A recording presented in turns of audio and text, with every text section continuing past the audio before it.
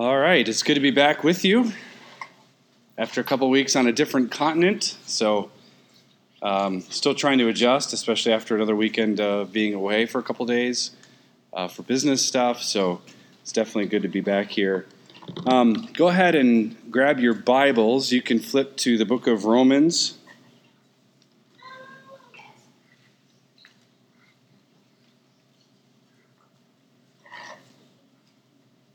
Romans chapter 10 is where we'll be. We're going to look at Romans 10, 13 to 15.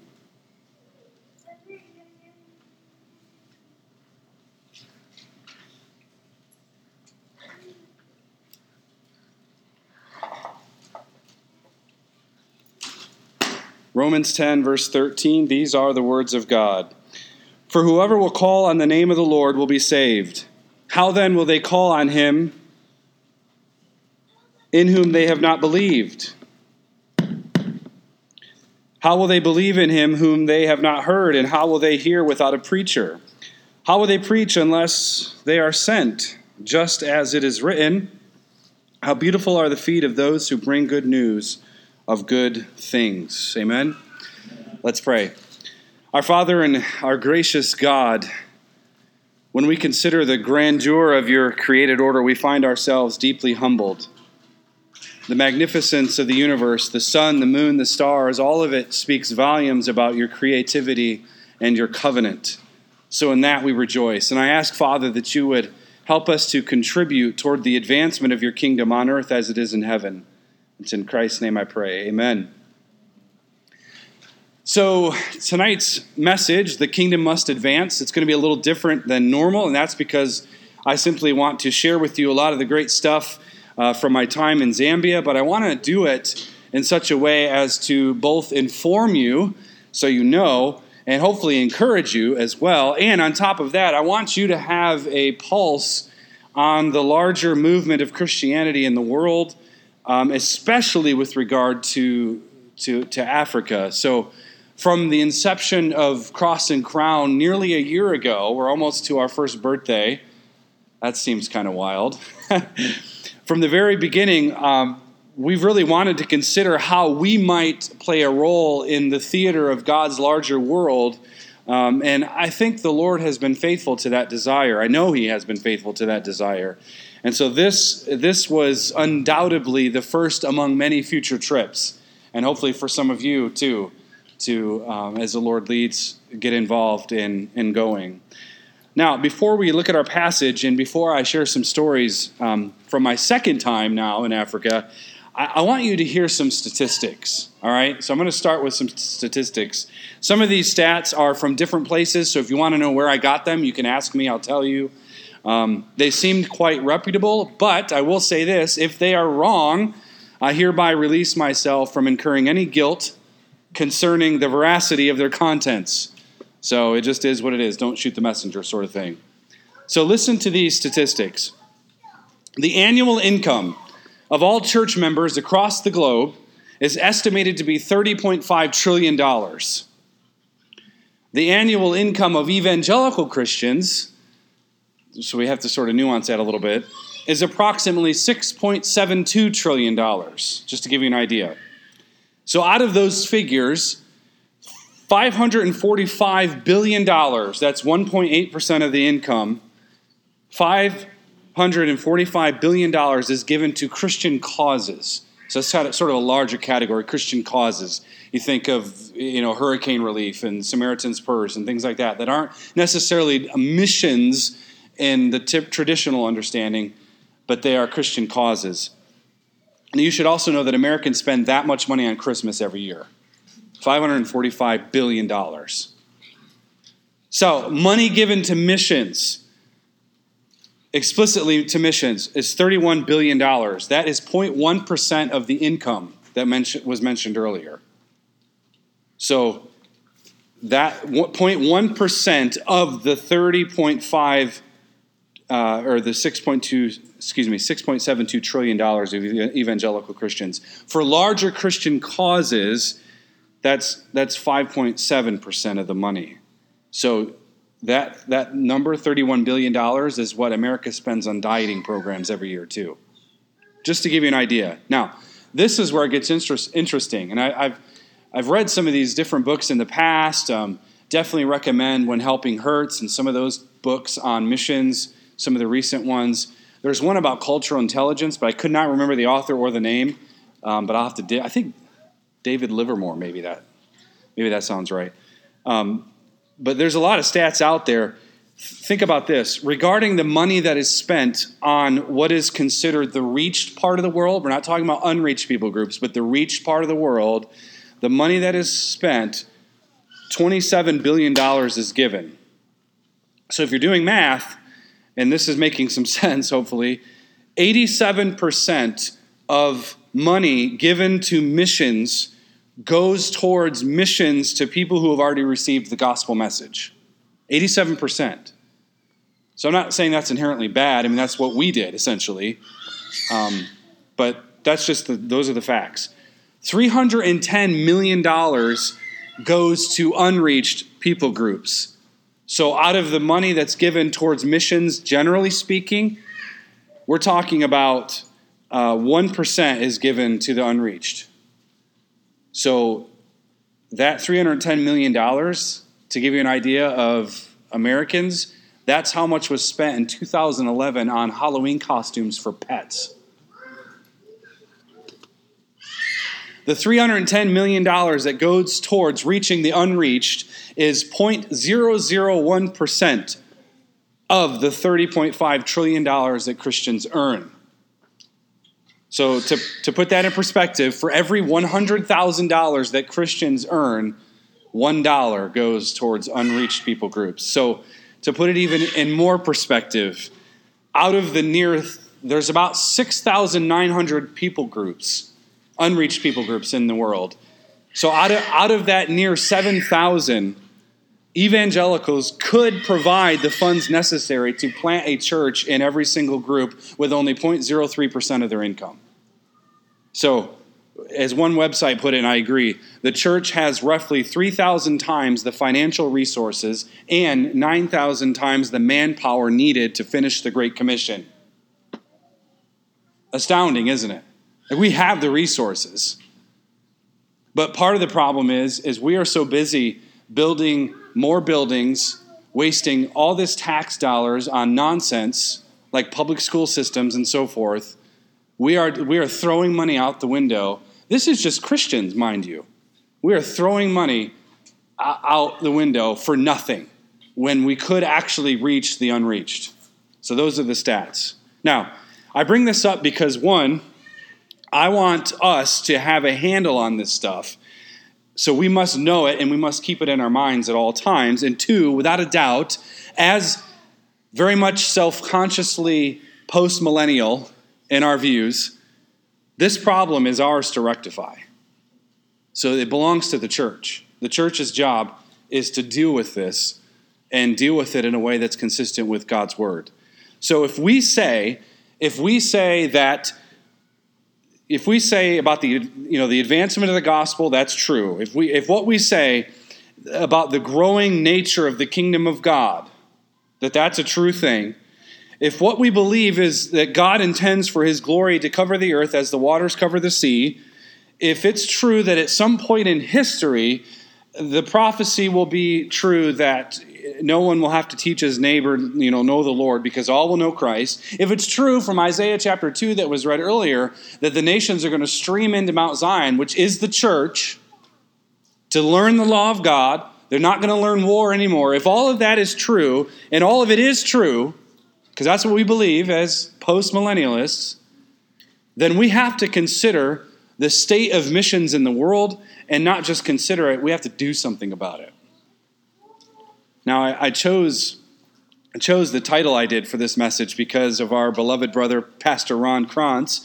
He sent those words to me via text right before I took flight to go over to Africa.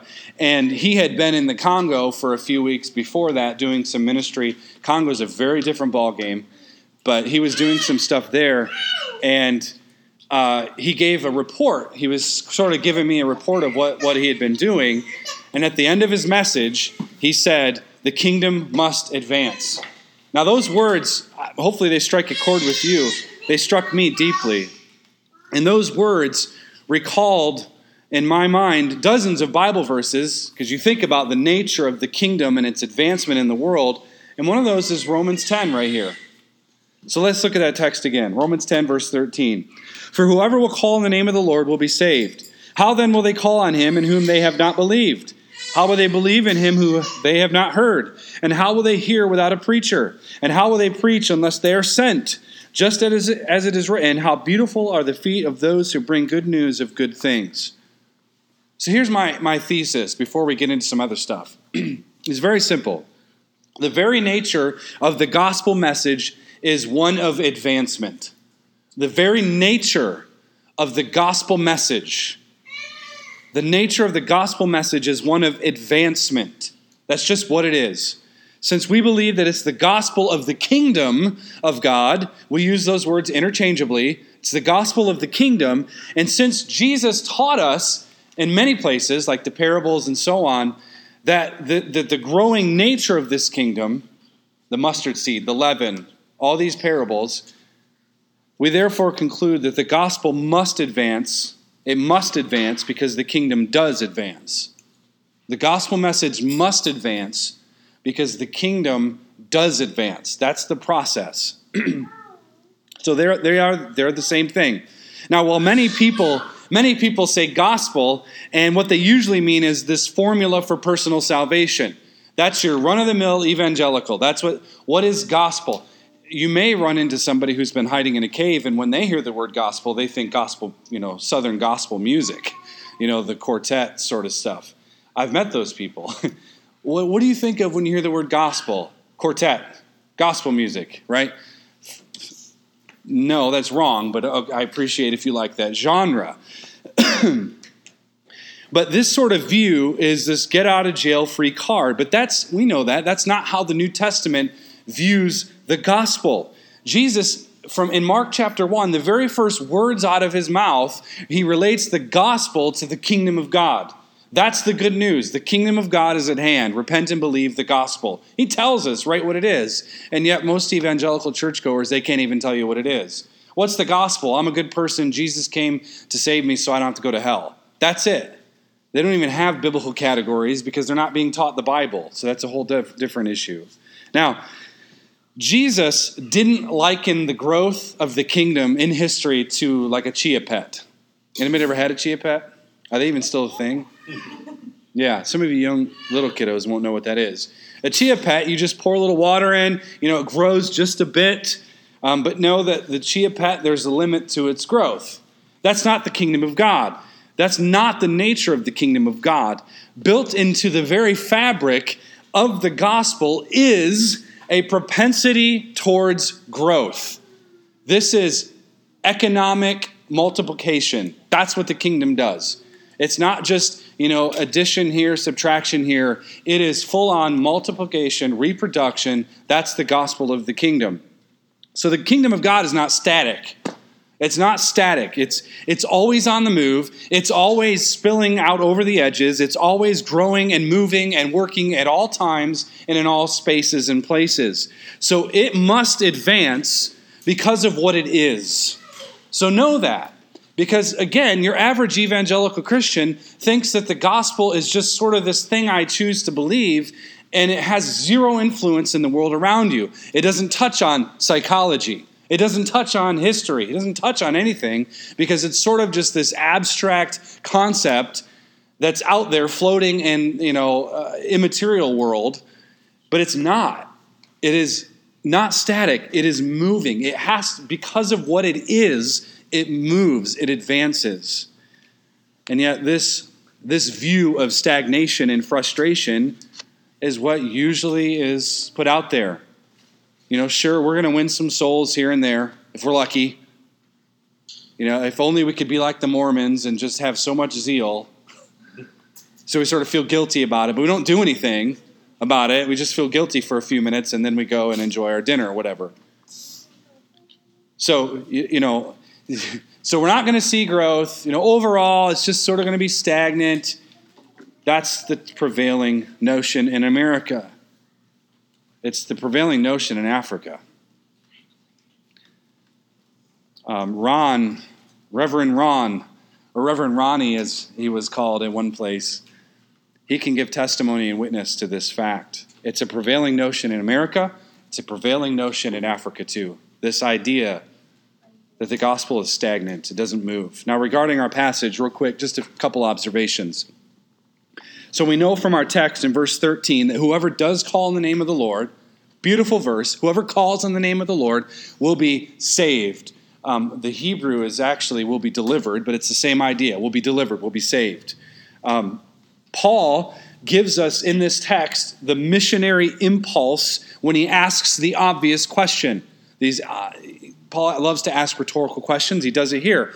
How can they believe? How is this even possible? How can they call on him? How can anyone call on the Lord? We're told that they can and that they'll be saved. Well, how can anybody do that if they haven't even believed? And then he digs further. Well, how can they believe in him if they haven't even heard in him? Then he takes another level. And not only that, how can they hear without someone telling them or preaching to them? How is that even possible? And then he takes it one step further. How will anyone preach unless they are sent to preach, unless they go? How is that even possible? A couple quick things. One, verse 13 is a quote from Joel 2. Joel 2 is all about the gospel era.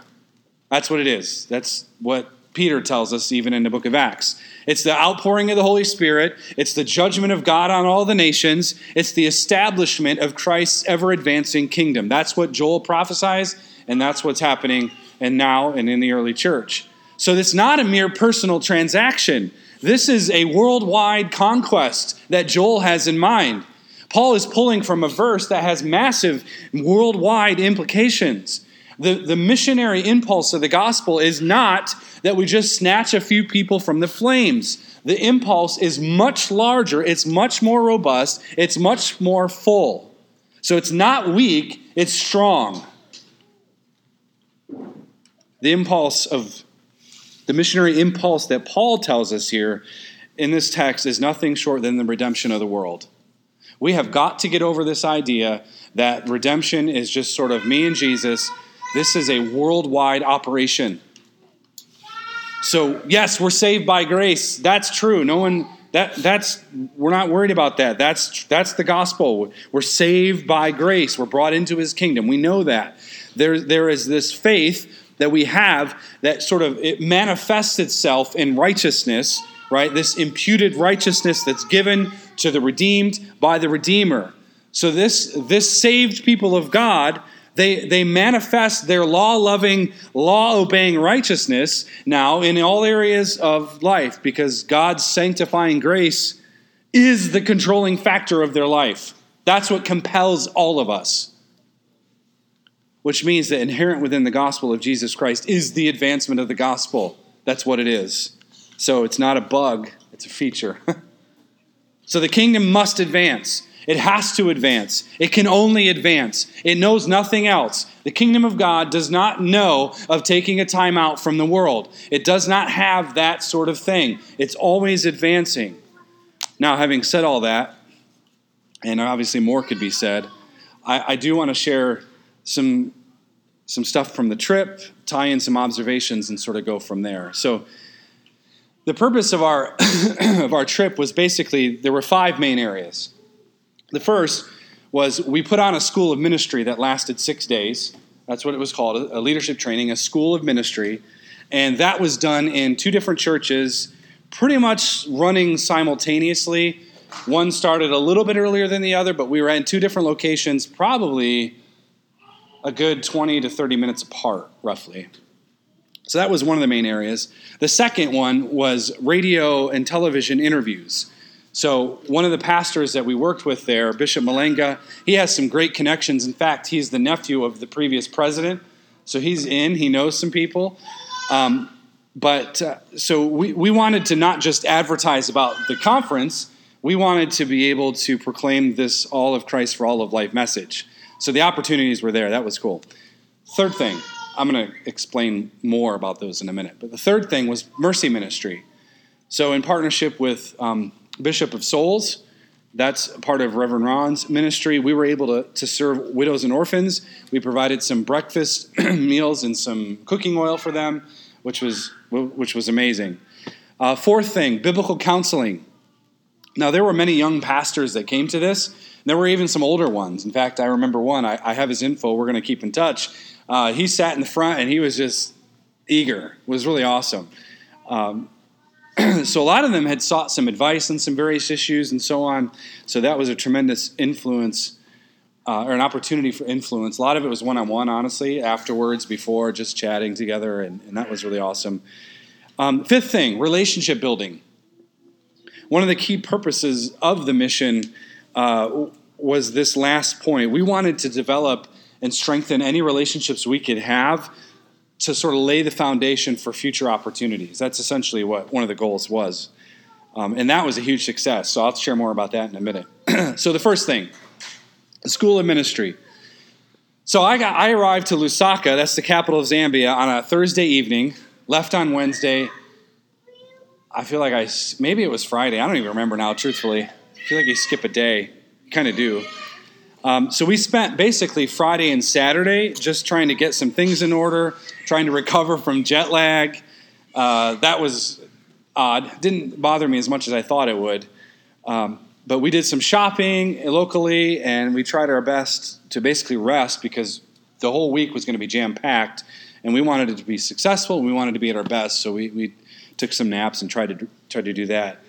On the first Sunday, our team basically preached at 4 different churches. Ron preached at the university that day, and then he preached at another church. Monday was kind of cool. It was a holiday for the nation, and so we actually ran a morning session. We did a 2 or 3 hour session in the morning. I was at that one, and the other church's session was in the evening. And so basically at each church, all of them were in the evening except Monday because it was a holiday. But we did 2 or 3 hours of teaching and question and answer pretty much every night. So each church had about 40 or 50 people in attendance, which was really neat. Some were pastors, some businessmen. I remember one gentleman who I've kept in touch with since. Others were church workers and so on. The school was basically Monday through Friday. Saturday we had a graduation ceremony. And so the theme actually was all authority. That was the theme. Last year, Ron there was only a couple of them that went. Ron and Charles, they did the Dominion Mandate, which was really awesome because many of them remembered that from even a year ago. And so this year we sort of built on that with the theme all authority. And so I taught on creational authority, kingdom authority, Christ's teaching authority. I taught on counterfeit authority, which was a session that I thought went really well. And resurrection authority. So all those lectures I'm going to try to get up this week, actually, on our website. Others took various angles on the topic, but we really worked hard to sort of drive home the point. Jesus is Lord in every area of life, including civil government, because that's you're treading water on that. More on that in a little bit, though. So the school, honestly, I felt like it was very much a success. About 100 students graduated. They received certificates. Took lots of photos. Certificates are a big deal in Zambia and in Africa generally, but certificates are very important. We also, thanks to Chalcedon, gave over 100 books away, which hauling those over there and getting the weight limit, that was a fun exercise. But thankfully, Martin Salbridi and the folks at Chalcedon, they were generous. They've been generous to us, and they were generous again in getting us some really solid books over there.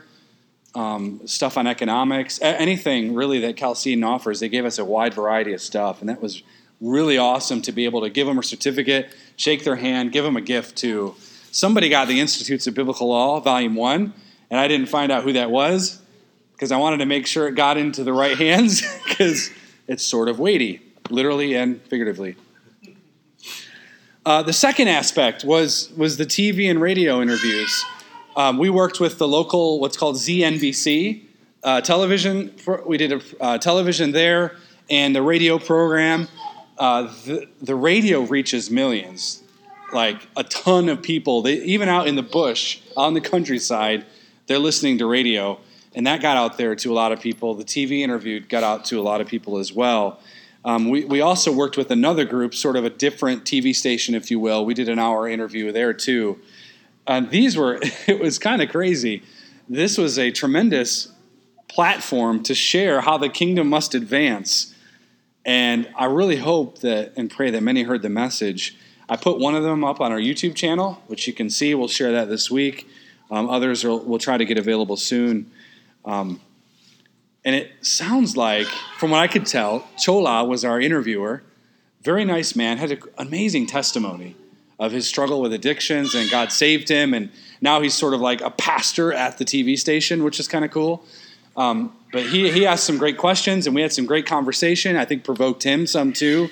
And it sounds like we'll be invited to do that again. So he said, next time you're here, come on over. So that was really cool. Third thing was the Mercy Ministry. So it's called Mealy Meal. I don't understand it. But again, Bishop of Souls had some funds. Some people had donated. So we were able to go and purchase a whole bunch of stuff, a whole bunch of cooking oil. As far as I could tell, around 20-ish widows and then dozens of orphans that they take care of. We're all blessed in that opportunity. The last Sunday we were there, we all were preaching at the various churches again, and we were able to surprise them afterwards. And they had no idea, which was really cool, and gave the items to them. And, just watching the humility sort of come out, and they were just so blessed, and I praise God for that. They were grateful. I think I was blessed more than them, which is kind of what the Bible teaches, I guess, about being blessed to give than receive. Fourth thing was the counseling. Now, that title may be misleading, but it wasn't like a formal sit-down as we tend to think. It was more of this conversational type approach. I personally spoke with probably dozens of pastors and trying to encourage them in their ministry. They're encouraged by what we were teaching, and certainly they benefited from the books as well. Zambia, as a culture, does not read a lot. So for me, I don't know, maybe it's just me and I'm a nerd, but I take a book almost everywhere I go, because if there's just 5 minutes somewhere, I want to try to read. That's not, maybe America's headed down that path, generally speaking, too, but books really aren't that exciting in Zambia. But many of them are sort of these pastors are wrapped into the name it and claim it, blab it and grab it group. They don't have the comprehensive sort of exegetical teaching and preaching. That seems to not. In fact, one pastor said of what we were doing that this stuff doesn't happen in Zambia. So I don't know what to think of that. I thought that was interesting. I'm sure it does, but so that was good, talking with ministry leaders and pastors. The fifth thing was the relationship building. Not only did we make connections at the TV and the radio place, we made connections with pastors, and what's really cool is we have made some connections with some leaders in the Zambian civil government. It was almost overwhelming at one point because we didn't know. We just sort of met people. Oh, you guys are fairly important. That's great. I had no idea. They don't know who I am. I don't know who they are. But we spent one afternoon at this Anglican church, huge Anglican church. It was built in the 60s. Seats like probably 2,000 or 3,000, and they have 2 services every Sunday. So they're like packed. But what they do is the chaplains of the various aspects of their government, so they have chaplains for police, what they call home affairs. They have all these different chaplains who they do have to have some training, but it's not sufficient in my estimation. And they're in the thick of it with many of the people in the Zambian government, which I thought was very interesting. So we got to meet with them, encourage them. We gave some books to them. And in fact, one of them, we are looking at potentially next July doing sort of a conference for like 500 pastors and chaplains, which would be really cool. We didn't meet the president like I wanted to. We drove by the State House, they call it. They like the White House. So they always call it, it's our White House. It's our White House. It's kind of funny. Heavily guarded, which is interesting. We did see the president at the showgrounds. I'll tell you about that in a minute.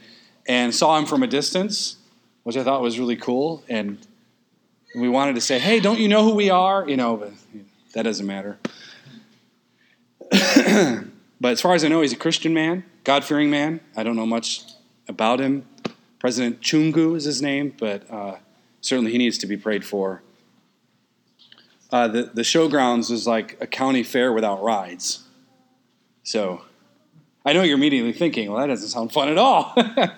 But they have vendors and food and animals, and it's pretty much just like a county fair without rides. So think what you will. Anyhow, so these meetings and these connections, they just keep happening, and clearly the Lord was opening up doors. And so between those connections and the connections at the university, I think it's very clear that the Lord has need for us to be involved there. I really do. So hopefully next year we'll be able to do that. Now, having said all that, just some stories, I want to give you what is usually left off with regard to typical missions reports. You've been in churches. You've seen short-term mission trips. You see what happens when they come back. Most of the time, I know I'm generalizing, so I'm already at risk, but most of the time, kids will come back from the short-term missions trip with two things. One, tons of pity, and two, tons of Instagram selfies with children. All the mosquito nets, and these people, they just live in this such a terrible thing. They lack clean water. They have nothing. And I have everything. I'm selling everything this week. And on and on and on we go. You've heard it. You know what I'm talking about. This is normal. That is what passes for normal missions trips. In fact, we were at one area and I saw a bunch of young, I don't know, they seemed like preteen, teen age. They looked actually really young, sort of waltzing around like they're taking a tour of the country with their same colored mission shirts.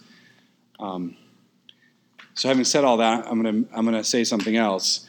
Most missions trips are a complete waste of time, money, and resources. Complete waste. That's a conversation we had over and over there. Charles is a missionary. He lives in South Africa. He's in all over the place. We talked about that for hours, it seemed like. Most missions trips are a waste of time, a waste of money, and a waste of resources. It's a fact. It just is. Most mission trips that Americans take, they're just a waste. It's a waste. You're not helping anybody. In Africa, you can go and you can build a well for someone, and the people will be absolutely grateful. You'll build a well. This is fantastic. But what you don't know is that when you leave, the tribes will fight over it and they'll kill each other over it. And you can go and you can give clothing.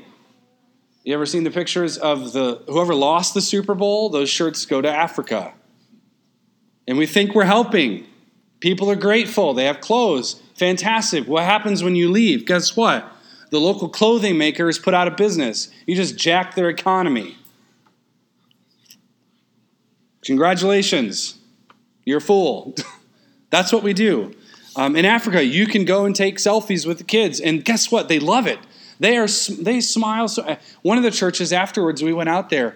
And I'm this giant white guy, which is hilarious because I'm tall. And so they're already like, oh, this is fun, And they know English. At least the older ones knew English a little better. And so I was teaching them some things they hadn't learned in school yet. They didn't know the word for sky. But, they could say, how are you? And they're trained to say, I'm fine, how are you? And for us, it's like, how are you? I'm good. That means not much. But for them, they do want to engage in that conversation. And anyway, one of them, Charles taking a picture, and one of the dudes flashes the peace sign and smiles. It's just funny. But that's, you can go and you can do that stuff, and you can hand out vitamins, and you can take all the selfies that your little phone can store. But guess what happens when you leave? They have nothing but a memory of a white guy, a white American coming with an expensive iPhone. So this is one of the reasons, these are the reasons, in large part, that most trips are an absolute waste of time. They're inconsiderate wastes of time, by and large. And the other reason that I'll say that they're a waste of time is because of the very nature of the Great Commission itself. One of the things that we're supposed to do in the Great Commission is teach nations to obey the law of God. That's simply what Jesus says in Matthew 28, verse 20. Teach them to observe all that I've commanded you. Now, most Christians stop at that. Well, that's getting a little funny. Our job, we're just supposed to evangelize. That's it. So we stop. The discipling of nations, this process that fails to teach people how to obey the entirety of the Bible, is nothing but a truncated, ineffective discipleship. That's what it is. And if a nation does not care to obey the law word of God in all areas, it's a nation that has not yet been discipled. Amen. It hasn't. It's just that simple.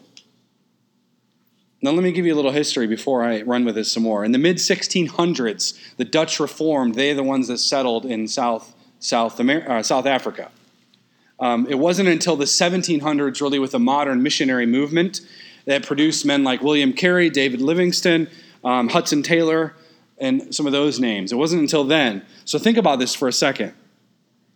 Sure, you had St. Augustine, and all. They lived in northern Africa during that time, during the early church.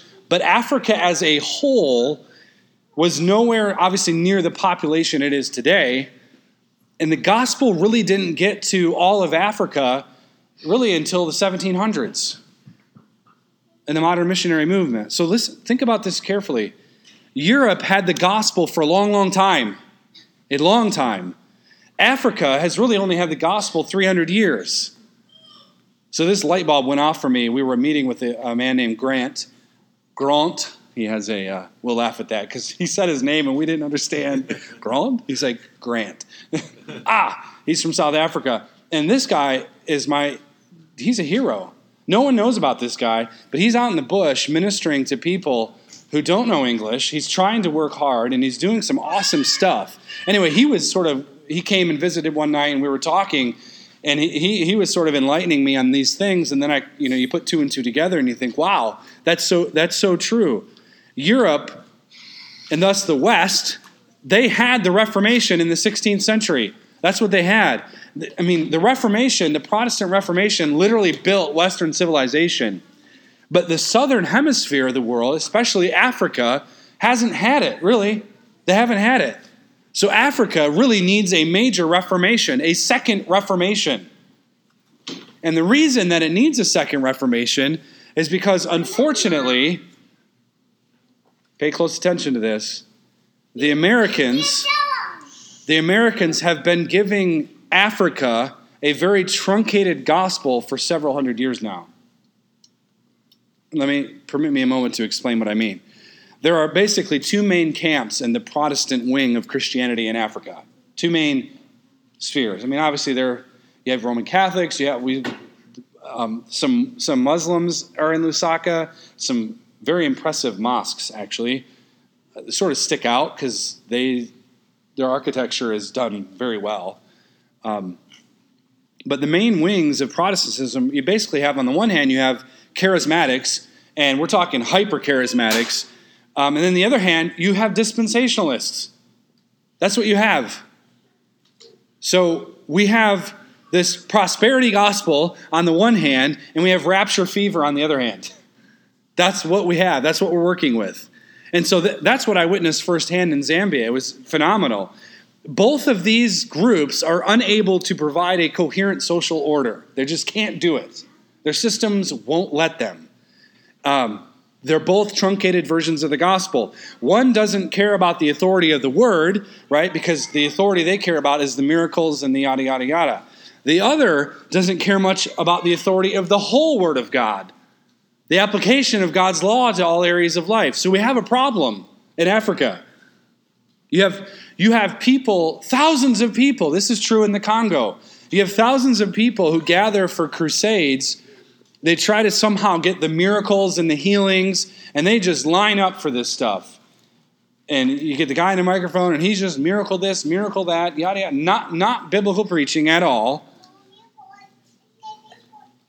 Just this prosperity nonsense. And then you have another group that are basically, they're just hunkered down waiting to get zapped off the earth by God's magical zapping machine that comes out from the sky. I call it the cosmic peekaboo.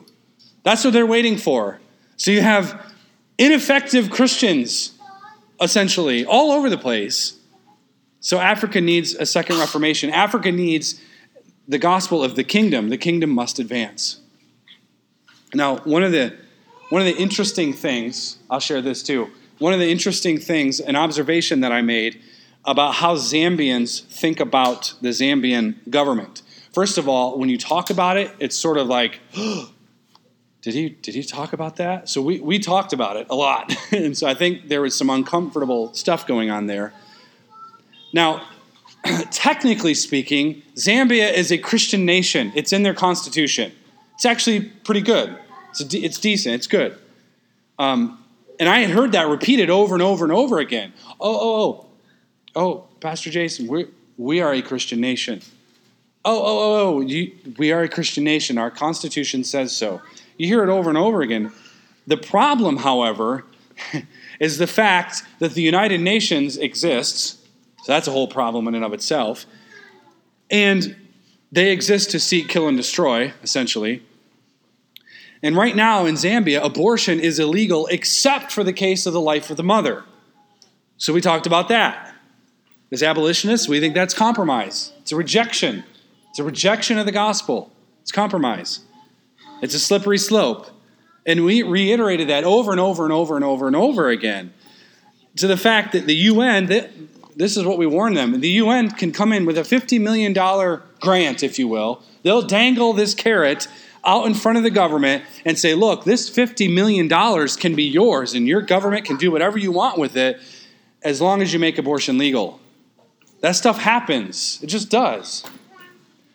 So in one of my talks, I reinforced that while it says you're a Christian nation on paper, that's great. The reality is you're only as Christian as the people in it, in your government and in your nation. And so I told them not to take the cheese, as Joel McDermott has been fond of saying. Don't take the cheese. You take the cheese, you lose a finger. The mousetrap gets you. Don't take the cheese. So this is all connected to Jeremiah's prophecy in Jeremiah 6. The people say, peace, peace, when there is no peace. Peace, peace. We have a Christian document. We're at peace. So you take the theological impotence and you couple that with this false assurance because of a piece of paper, and honestly, you get a recipe for disaster. And so we challenge them quite repeatedly on this matter. There's no time to take a nap, no time to put your feet up on the ottoman. We need men and women on the watchtower sounding the alarm. So just because you have a Christian document doesn't mean jack, doesn't mean anything. Squat, not you, Jack. But alas, that type of thinking really doesn't exist. It doesn't really exist much at all in Zambia. If it does, our team would be shocked to find out. So the question is, what's the social order of Zambia? What's the social order of Africa? What is happening? What is being produced? I'll tell you one thing. There is no vision for the future. There is no vision at all for the future. No vision at all. It does not exist in most of Africa. If there are any businesses in Zambia that are thriving, they are done by foreigners. I was amazed to see how much by the way, there's a second colonialization that's happening. The Chinese are coming to Africa in droves. The Chinese are there building roads. The Chinese are there building hospitals. I can't tell you how many of these huge complexes, they have a wall and it says China on it and Chinese is written on it, and don't know what's going on behind it, but it's probably a construction zone of sorts. They're all over the place. The Chinese are there. They're doing stuff. The best coffee shop we found, I guarantee you it's the best coffee shop in Zambia, which had detox juice, which was nice. It was about a mile from our guest house. It was awesome. Guess who owned it? This young lady from California. She's married to a foreigner. I don't remember where he's from. Her parents died, and she has no reason to go back to California, so she's staying in Zambia running a coffee shop, and she's killing it. She's doing a lot of awesome stuff. Don't know if she's saved or not. She didn't seem to care much about why we were there, but go figure. See, Zambia, and this isn't just to pick on Zambia, because it's a problem all over Africa, and it's a problem in our nation here. It lacks a coherent biblical social order. That's all it is. See, so we took some taxis, and we got to know different taxi drivers. And let me tell you, every single taxi that we got into, guess what? Was on E. And after a couple of days, we started to notice that. I think Charles had already known, but it finally dawned on me. So every taxi ride we went on, the dollar goes very far there. So, the taxi, I would sit down, and the first thing I would do is look at the gas gauge. Every single one of them was on E. We're talking dozens of taxis, different drivers and cars. Every single one of them was on E. No one plans ahead. There's no vision for the future.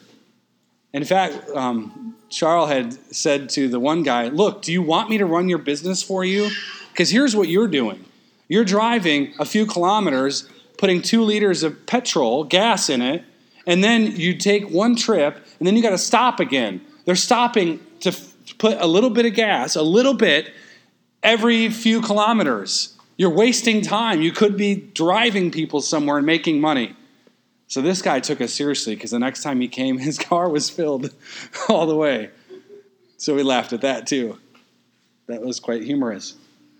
So in Zambia, no one's on time. No one's on time. We were late for everything. Couldn't get a taxi to show up on time. There was one night, the church, the leadership training is supposed to start at 5. I don't think we started till like 7. And everybody's sitting there. People come in late. They just sort of, so the joke is, Western time versus Zambian time. No one plans ahead. No one has this vision for the future. It just doesn't exist. And for me, I was like, whatever, I'm just going to go with the flow, because if I was home, this would stress me out immensely. Rarely is someone trying to put together a business plan. The work ethic that the Protestant Reformation had given Western civilization really honestly doesn't exist in much of Africa. There's not really a vision for that. Not many are sitting around thinking, I have this plan to expand this, I want to do this business, and then I'm going to expand it over here. And it's just not the mindset. One African said to one of my friends, this is the gospel we were given. This is the gospel we were given. That's what we were told. What a shame.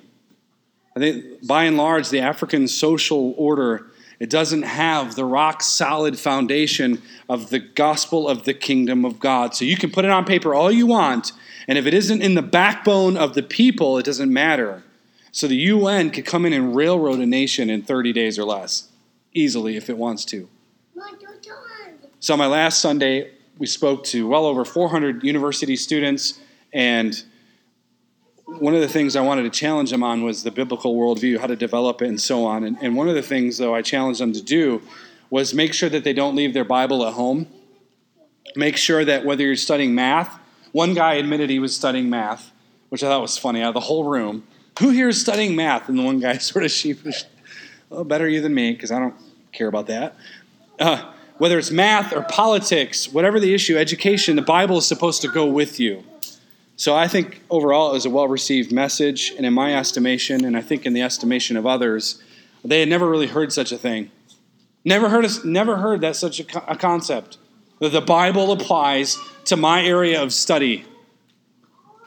All of these university students, they're basically the future of that nation. Most of them are going to go on to work for the government. Most of them are going to get contracts to do those types of things. They're the best. They're the brightest. They know English perfectly. I could speak just as fast as I was here tonight, and they understood. It was fantastic. Probably no better than most Americans, frankly, the English language. So for us, Crossing Crown Church, that's what we're going after. We're going after the young ones. We are going after the next generation, the movers and the shakers. We want to teach them how to apply the Bible to all areas of life, because I'll tell you this right now, it's not being taught in our nation, and it's not being taught much at all in Africa, save for a handful of people who think and understand it. And it's not going to be taught by the 15-year-old who goes with their Instagram picture and takes a selfie and think that they've just changed the world. It's not going to be taught. See, the missionary's job, the missionary's task is to change the conversation of a whole nation. We're discipling nations here. They're to take the rival humanistic order, point out its folly, and then point people to the true biblical one that we find in our text. That's their job. But it isn't going to happen until we do something about it. Not in this nation, not in that nation. So the kingdom must advance. It's our problem to solve, amen? It is. Let's pray. Heavenly Father, I pray that we would be concerned about the things that concern you. Not that you are worried. Rather, may our thoughts and our prayers and our actions and meditations be bothered with the things that you intend to accomplish in your world. You've given us this huge task of discipling nations.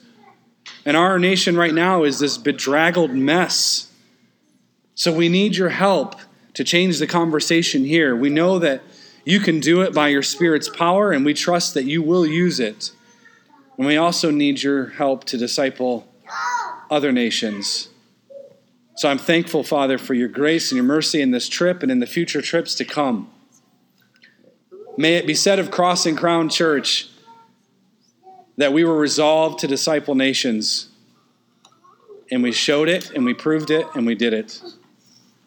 To have a passion for our neighbor, even on the other side of the globe. May that be said of us. We ask this humbly in Christ's powerful name. Amen.